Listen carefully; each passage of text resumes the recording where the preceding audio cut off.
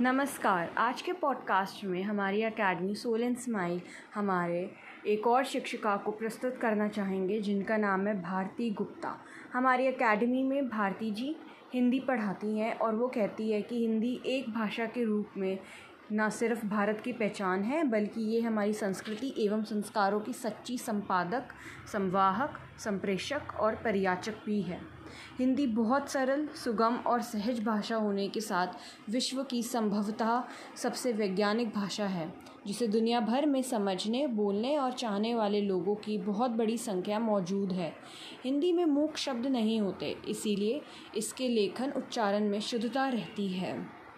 भारती जी कहती है कि हिंदी भाषा की लिपि देवनागरी विश्व की सार्वजनिक वैज्ञानिक लिपि है।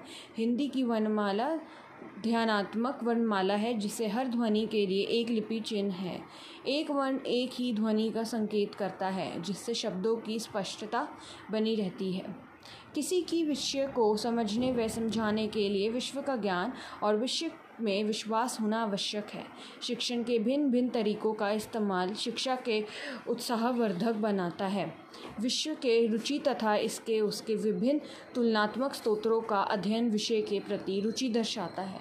सोल एंड स्माइल, जैसा कि नाम ही ज्ञात होता है कि सोल एंड स्माइल आत्मा व दिल के अंतर्राष्ट्रीय स्तर पर सरल व सहज तरीके से ऑनलाइन शिक्षा का सुंदर मंच है, जो विद्यार्थियों के विषय के प्रति रुचि जानकर शिक्षा प्रदान करता है। ये हमारी शिक्षिका भारती जी के बारे में था। और जानकारी के लिए डिस्क्रिप्शन बॉक्स में दिए गए ईमेल आईडी पर आप हमें ईमेल भेज सकते हैं। धन्यवाद।